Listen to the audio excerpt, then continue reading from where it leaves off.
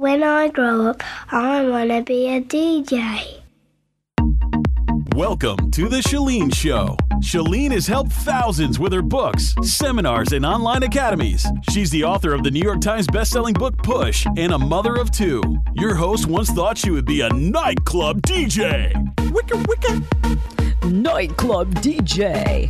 That's right, ladies and gentlemen. You're listening to 98.7 on your FM dial.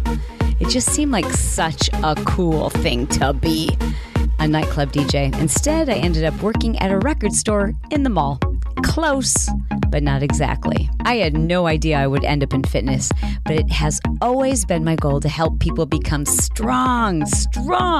And today, that's what we're going to talk about: strength, but not your physical strength, your mental strength, your character, your toughness, that edge that makes you feel like you can do anything.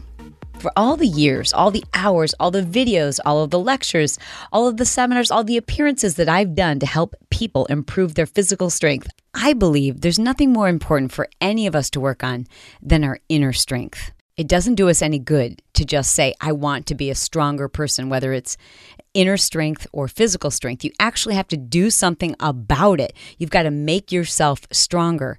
It's not something someone else can do to you. It's something you have to do. It's a change and a transformation that you must create. Eleanor Roosevelt once said that no one can make you feel inferior without your consent. And I've always loved that phrase, but there's been times when I've struggled with it. For some people, myself included, there are times where I didn't intend to give you permission to make me feel this way. You just did. And it makes me mad. And I didn't want to give you permission to make me feel that way. But now I feel this way, which got me thinking, maybe it's not that simple. Maybe we don't realize sometimes that we've given someone permission to make us feel this way and that it happens gradually over time. So what do we do about it? How can we be more aware so that we're less lenient? I just think we're oversimplifying it to suggest that people knowingly give another person permission to make them feel bad. I think we're better served by looking at this condition, this situation, which even the most confident of people can find themselves in, and recognize that it sometimes happens without us realizing that's what's going on. And if we can get really, really good at recognizing when that's happening, then we're more likely to put on the brakes and say, wait a minute, no. You do not have permission to make me feel less than you. You don't have permission. I'm not granting you permission to make me feel guilty for this. So while I love the power of that quote from Eleanor Roosevelt, it's oversimplified because not everybody is always equipped to brush off comments or interactions or just the way a relationship evolves that before you know it, someone has made you feel inferior or less than or unworthy or unlovable or any of these other negative cognitions that you have no business believing about yourself. And I just don't think that anyone knowingly gives permission to somebody else to make them feel badly. Instead, what's going on is we have knowingly allowed someone to treat us that way, and we've accepted that, and therefore, inadvertently, we've given them permission. So let's just back this up and talk about developing the tools that we need to detect when this is happening so that we don't unknowingly give somebody permission to make those kind of withdrawals from our confidence, from our strength. The good news is this is a learned skill, which means anybody can learn this through practice. In much the same way, it doesn't make any sense for me to say, You're strong. Pick up a 30-pound dumbbell and do bicep curls. I mean, that sounds great. But if you don't have the strength, if you haven't built up the strength to do that, it's just a statement. The same way it's just a statement to tell someone, just shrug it off if somebody makes you feel bad. That's your problem. And it's almost like victimizing the victim. It's like, well, you're so insecure that you've given that person permission to make you feel insecure. And while there is some truth to it, it's not the whole story. But the good news is, and I want you to get really excited about this, is we all have the ability to get better at this because it's a skill. And anything that's a skill means that you and I can learn it and we can get better and therefore stronger with exercise, stronger with practice, stronger by developing the skills that help us identify when these things are happening. Here's your first exercise. The next time something happens or someone triggers something in you that makes you feel a certain way, before responding to it, before you start to take on that identity and really own that feeling, I want you to stop yourself and just ask yourself, do I deserve to feel this way?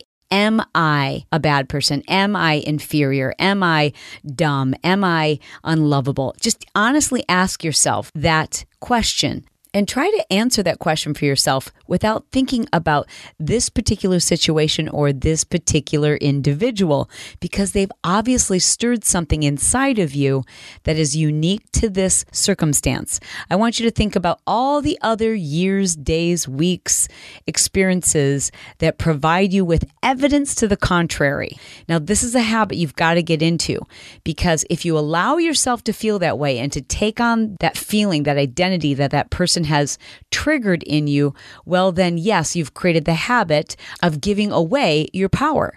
Then what you're doing is developing a negative habit, a bad habit, the habit of giving people permission to take away whatever it is you want to own.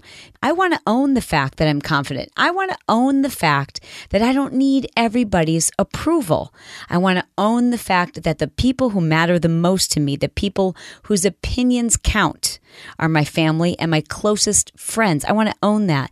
And when I allow somebody else to make me feel other than that, I'm strengthening the habit of giving that away. And I want to carry that with me. So I'm going to break that habit, and I'm going to strengthen the habit of holding on to that characteristic that I'm so proud of, that characteristic that I know I have, and I have to stop giving it to other people. And I don't want to give that away. That's mine. I've earned it. There's too much evidence to the contrary. This person doesn't deserve to take that away from me. So this first exercise is pretty simple.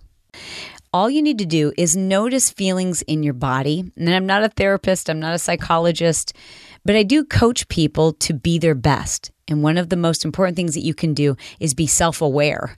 I mean, to be a stronger person, we have to recognize that there are just certain situations and even certain people that trigger negative emotions in us.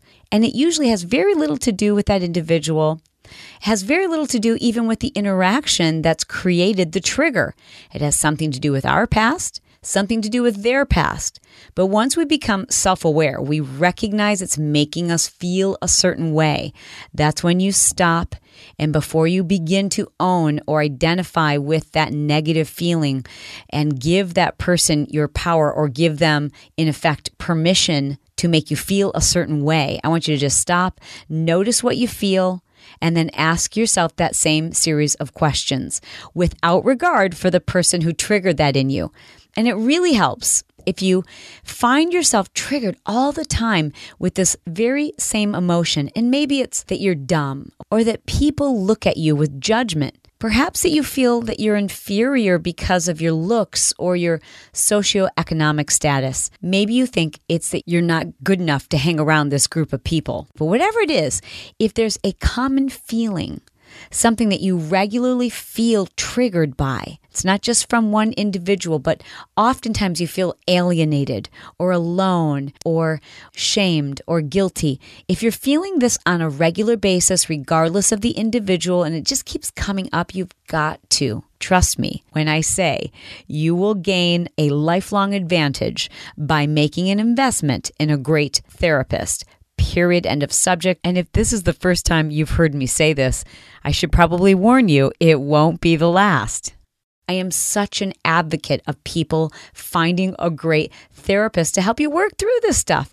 It's garbage, it's baggage, it's heavy, heavy luggage that you are dragging around and having to cope with and deal with all the time. Get rid of it, unless you've gone to school. And you know what? Even if you have gone to school and you're a therapist, even the best therapists I know have their own therapist. Why? Because they're really, really smart. Smart people work with a therapist as opposed to dragging around that luggage and just white knuckling it and just managing those negative thoughts year after year after year. Why manage them? Let's get rid of them once and for all. But until that point, and maybe even after that point, there will still be moments when someone will trigger you and those old feelings start to come up. We're going to break the habit of holding on to that we're going to break the habit of giving away our power. We're going to break the habit of allowing people to make us feel a way that we don't deserve to feel. It's not logical to feel inferior to another human being. It's just not. I got to tell you, for many years, I couldn't figure out why I felt so, I guess there's no other way to put it, but worthless or useless to people unless I could make them money. Now, I have to be clear.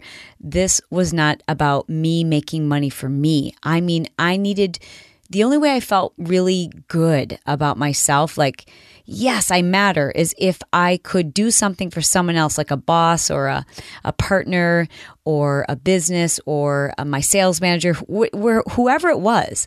I didn't feel like I was a good person or valuable unless I was making them a lot of money. And this came up all the time for me. And eventually it turned into quite an addiction to work. Like, it was a legit addiction.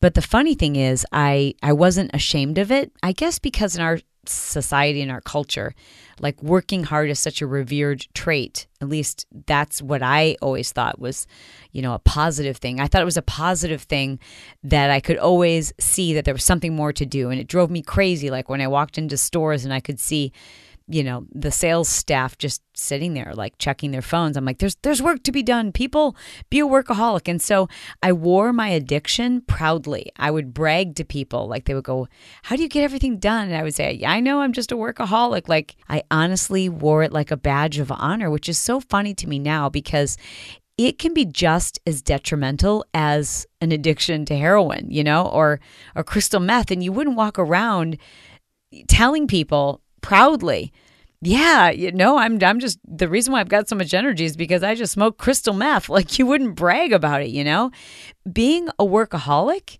being addicted to work can be just as devastating to your relationships as being addicted to anything else, gambling or pornography or drugs. I mean, it really can be just as damaging to your relationships. Now, your teeth might not fall out from being a workaholic, but you can lose a lot of things when you place more emphasis on your work and creating money than you do on creating a connection with the people that matter. So I was in this full-blown addiction and I couldn't stop. I didn't want to stop because in order for me to feel good about myself, I had to create for other people. I had to create something that would make them money. And that meant I couldn't stop. If I stopped, I didn't feel good about myself. And eventually with the, the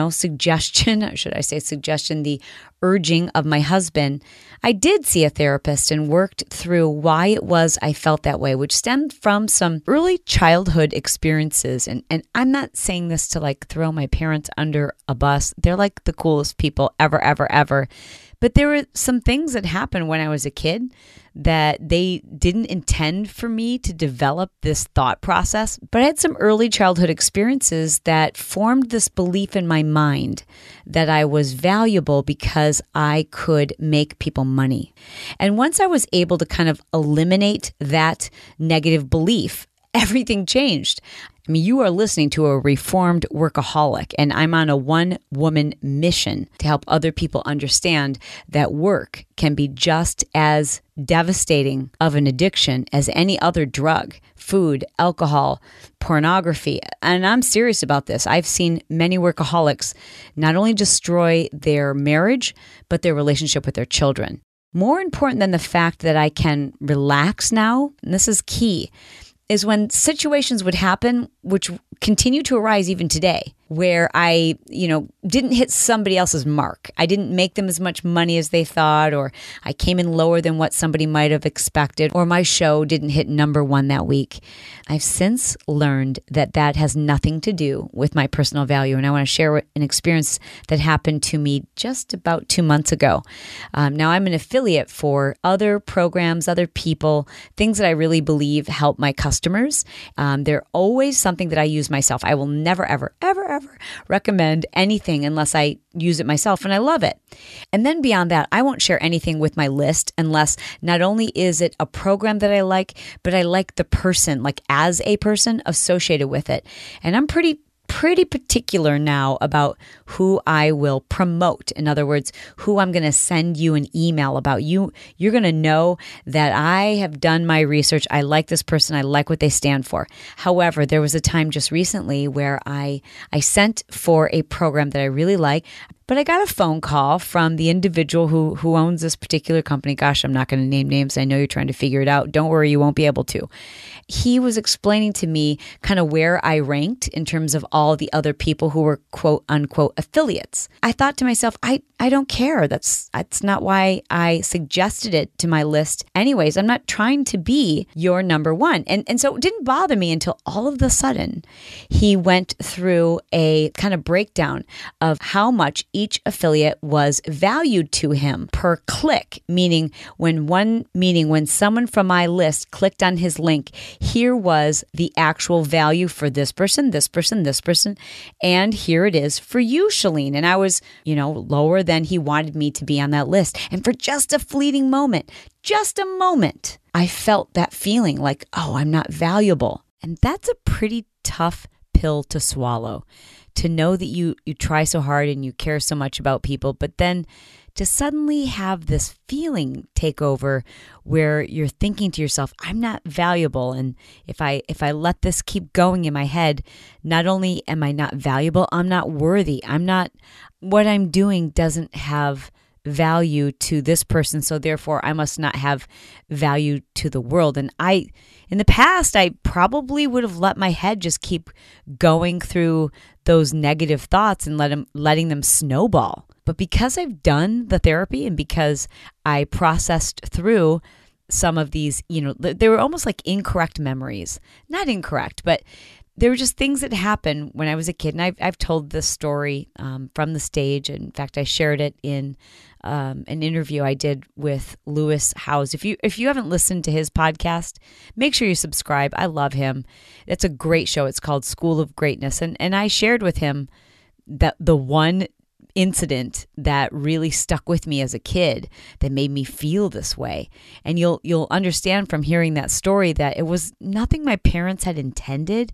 It's just sometimes things happen when we're kids and we process it with the rationale and logic of a 7-year-old or a 9-year-old or a 12-year-old. And there it stays even once you're, 35, 45. It's still there unless you process through it and apply your adult logic. And that's what I had to do. Because I've done so much therapy, I was like, whew. I just brushed it away. I felt a little twinge of anger, but it wasn't his thing. It wasn't at all what he was trying to say about me. It was just simply in his mind showing me a breakdown of the numbers and kind of how he predicts certain programs. I just have to tell you that even if you do ever figure out who this was and what it was I was sending for, it wasn't a reflection on this individual or their company. It was more so he was crunching numbers, and in my head, I reverted back to my old way of thinking, which was, I didn't perform as well as he thought that I would, and therefore I'm not valuable. But I immediately went to the exercise of asking myself, what makes me valuable? What makes me important? What makes me unique? And the answer is that I care about people. It's not how much money I can make somebody else. It's not about where I ranked on his list or how much my list meant to him per click. That wasn't important. And it wasn't what he was trying to say. And what I needed to remember is that I am valuable because I'm a great teacher, because I care about people, and because I put people before anything else. I just have to be honest and tell you, I would not have been able to get there that quickly had I not done a lot of therapy to get over and to get rid of that negative belief.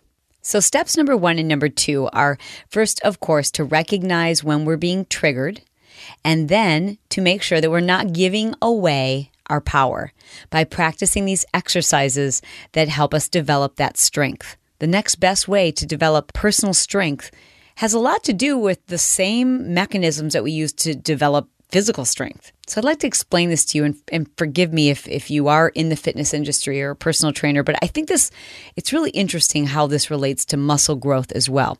You see, the reason why a muscle grows, and in fact, the only way we can make a muscle grow is when we break it down. That sounds negative to some people, but it's just the science behind it.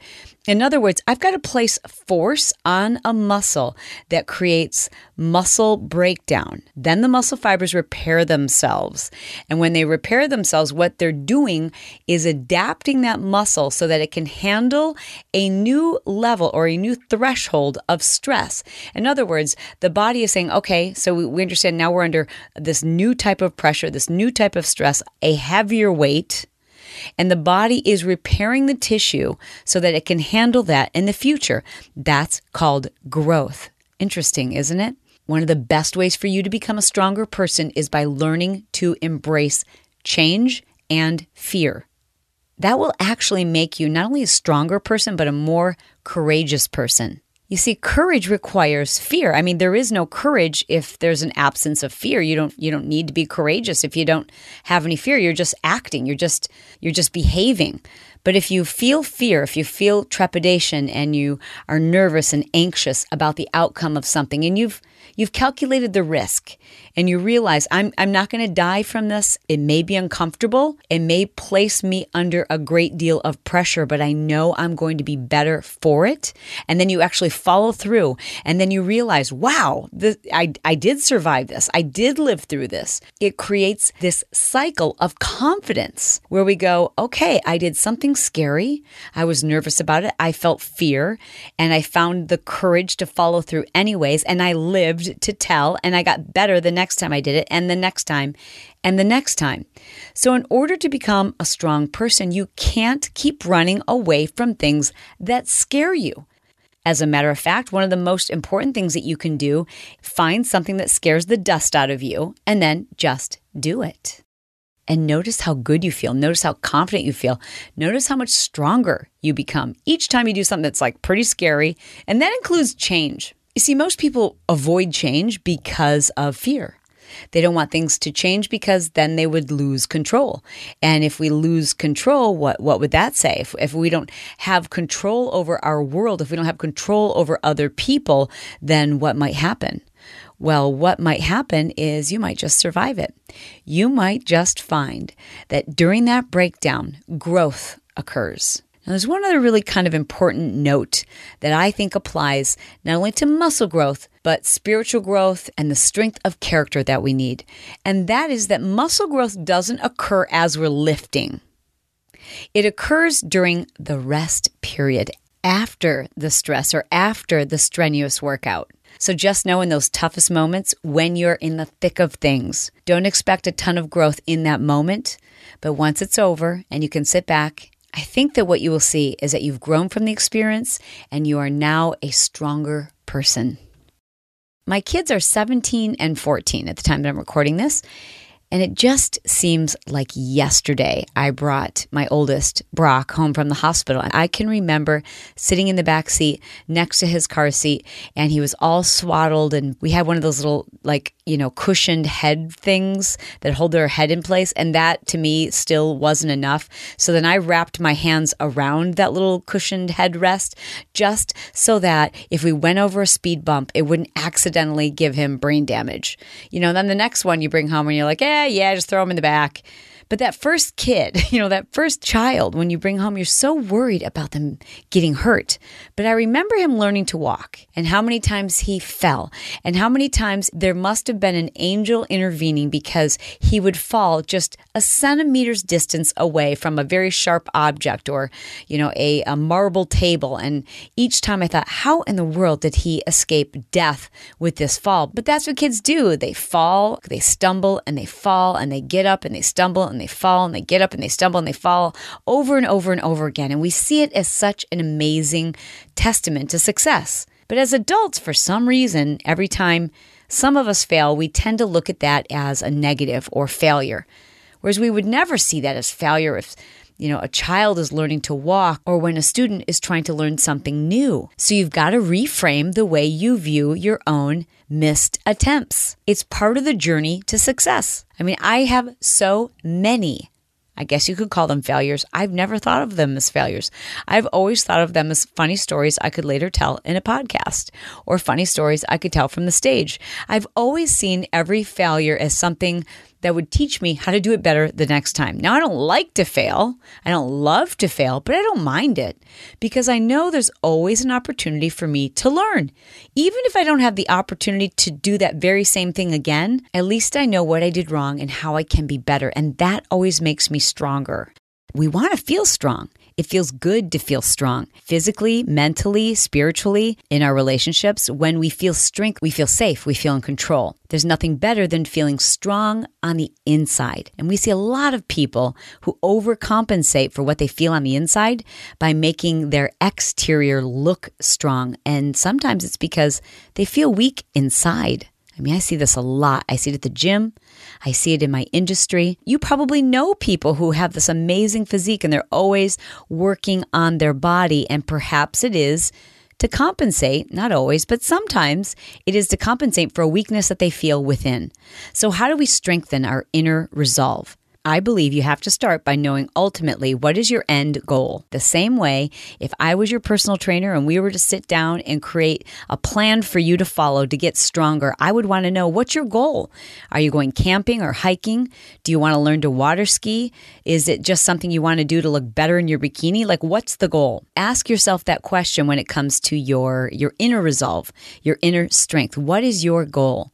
My goal is to make sure I'm always doing what's right. Doing what's right next, according to my priorities, my values, and most of that centers around my family. With that goal in mind, knowing that that is my overriding principle, it allows me to find the strength that I need to say no sometimes when people ask me to do something. It gives me the inner resolve and the power and the accountability that I need when my people-pleasing tendencies start to take over. I want to help everybody, and sometimes that feels like it's the right thing to do. But there's sometimes more than one right thing to do. Is it right to help this person if it requires my family has to sacrifice? Is it the right thing for me to do to say yes to you? Because if I say yes to you for this, that means I have to say no to me, or I have to say no to my family, or no to my own business or my own pursuits. So it really helps, especially those of you who tend to make decisions based on pleasing others. And we don't even realize we're doing it. We think it's out of the kindness of our heart. But oftentimes what we're doing is trying to please others because we think it will make us feel better. And it just doesn't. We end up taking on their problems, taking on their responsibilities, and for not much gratitude and a whole lot of extra headache, and worse yet, to the detriment of our own family.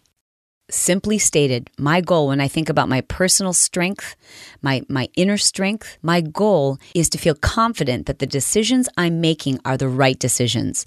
The way I'm spending my day, the people who I give my energy to, the things that I'm doing are all in alignment with my priorities and my values. And when I feel that way, I feel a power, a strength, a confidence that allows me to also enjoy peace. If I question my own motives, if I wonder if I've made the right decision, I feel nervous, I feel weak, I feel compromised, I question myself. But when I make a decision that I know is the right decision according to my values, according to my own priorities, I feel strong, I feel empowered. We tend to be people pleasers. We want everybody to be better. And oftentimes we say yes to way too many things because we want to help other people. But at the end of the day, oftentimes we say yes to things that are not in alignment with our own values and our own priorities. We place somebody else's priorities and values ahead of our own, and to the detriment sometimes to our family and the people who we care the most about.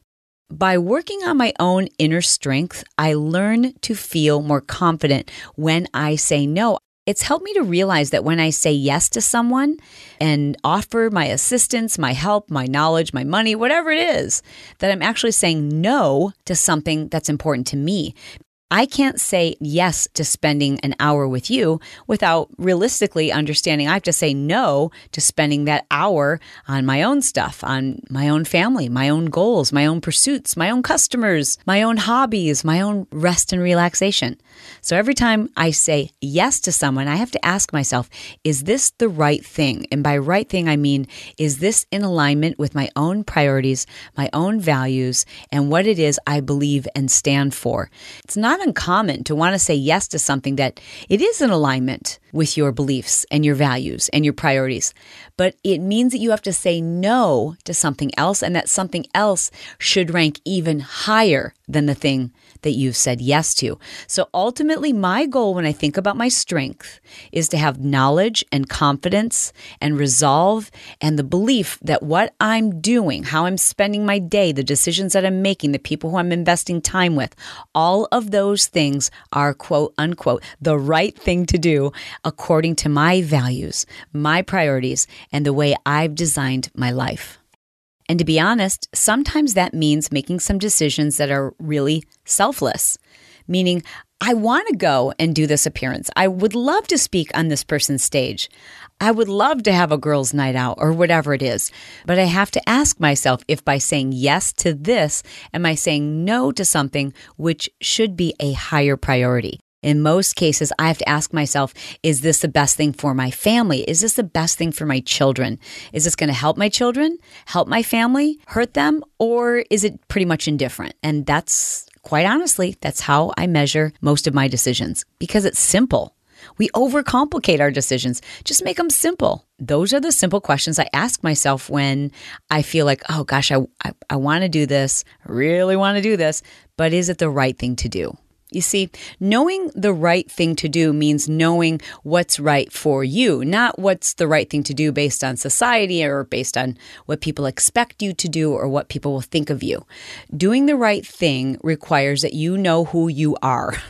But I've always struggled with that cliche because it sounds so simple, like, you know, you need to know who you are. Well, you know who you are. You know where you live. You know your name. You know your date of birth. You know your social security number. You know who you are. What does that mean? I think it means knowing who you are when you're forced to make a difficult decision, knowing what you stand for, knowing what's truly, ultimately important to you. Like, how do you do the right thing when you're not really sure what the right thing is for you? Like, I know what the right thing is for other people, or what society might want me to do, or what other people expect me to do, or what I might need to do to make sure people like me. But what do I need to do so that it's the right thing according to my own definition of what's important, my own definition of what I want to do in this world, the mark I want to leave on my family, my children, and the people who I care about.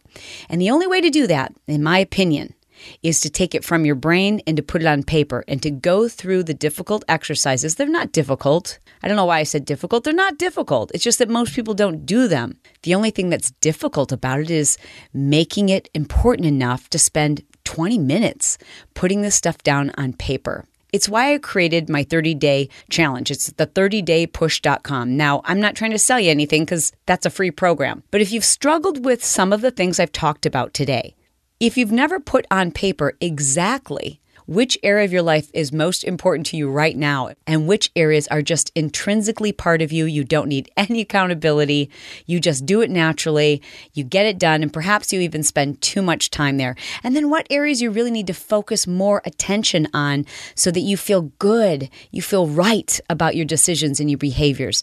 If you've thought this through, but you've never put it in writing, I can't be strong enough in my recommendation that you actually put it in writing. I mean, if you want to be strong and you come to me as a personal trainer, I'm going to say, we need to get on a strength training program. You're paying me to help you get strong. That's what I'm going to tell you to do. If you started listening to this program because you would like to be a stronger person, and let's face it, who wouldn't want to be a stronger person? You've got to put this stuff in writing.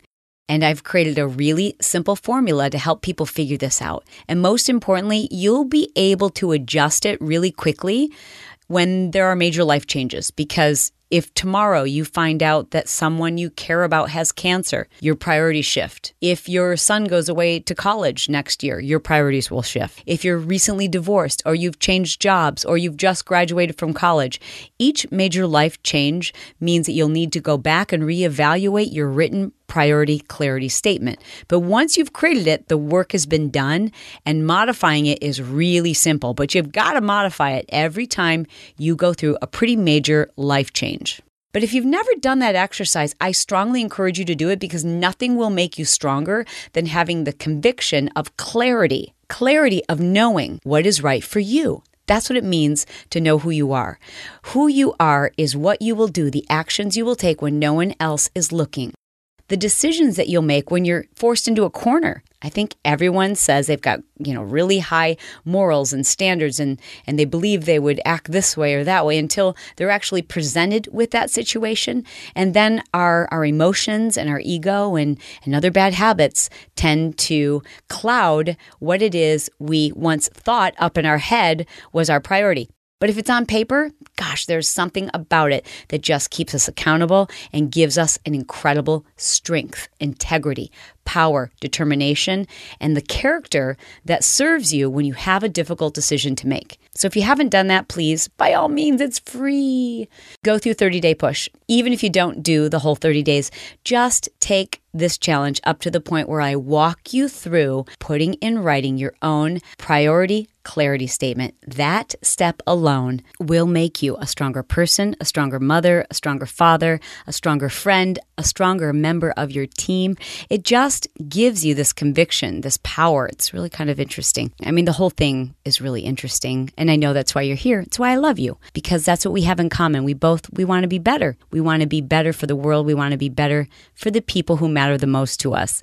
Thank you so much for spending this time with me. I really do appreciate it. I value your time. Thank you for letting me know what you think about the show. It's kind of weird to be like sitting here and talking to you, and I really don't know what you think or what pieces of the show really spoke to you. So by all means, please let me know. The best way to reach me is either Facebook, or you can send me a tweet. I'm at Chalene Johnson. And then, of course, to leave me a comment under this particular podcast, all you have to do is go to chalenejohnson.com/podcast. Now, if you don't already know, I do have two shows. One is called Build Your Tribe, and that's really about leadership and building a personal brand online, and marketing tips and things that will help you create your plan B if you don't already have one, or to be better at it if you do have a plan B. It's about leading people and helping to build community. This program is called The Chalene Show, and if you go to chalenejohnson.com/podcast, you will see both of those show options there. Just click on the episode that you want to leave me a comment about, and if you're not much into typing, we have a little, I think it's called Speaker Pipe, and you can actually record me a message. I love that, and I will be playing those in upcoming shows. So thank you. Your feedback means the world to me. It's really why I do this. Podcasts are free. They take a lot of time, but for me, I feel like this is my calling, my purpose, my passion, and it just makes it so much more rewarding when I know the messages are connecting with you. All right, until we talk again, I just want you to know I love you. You are the bomb.com.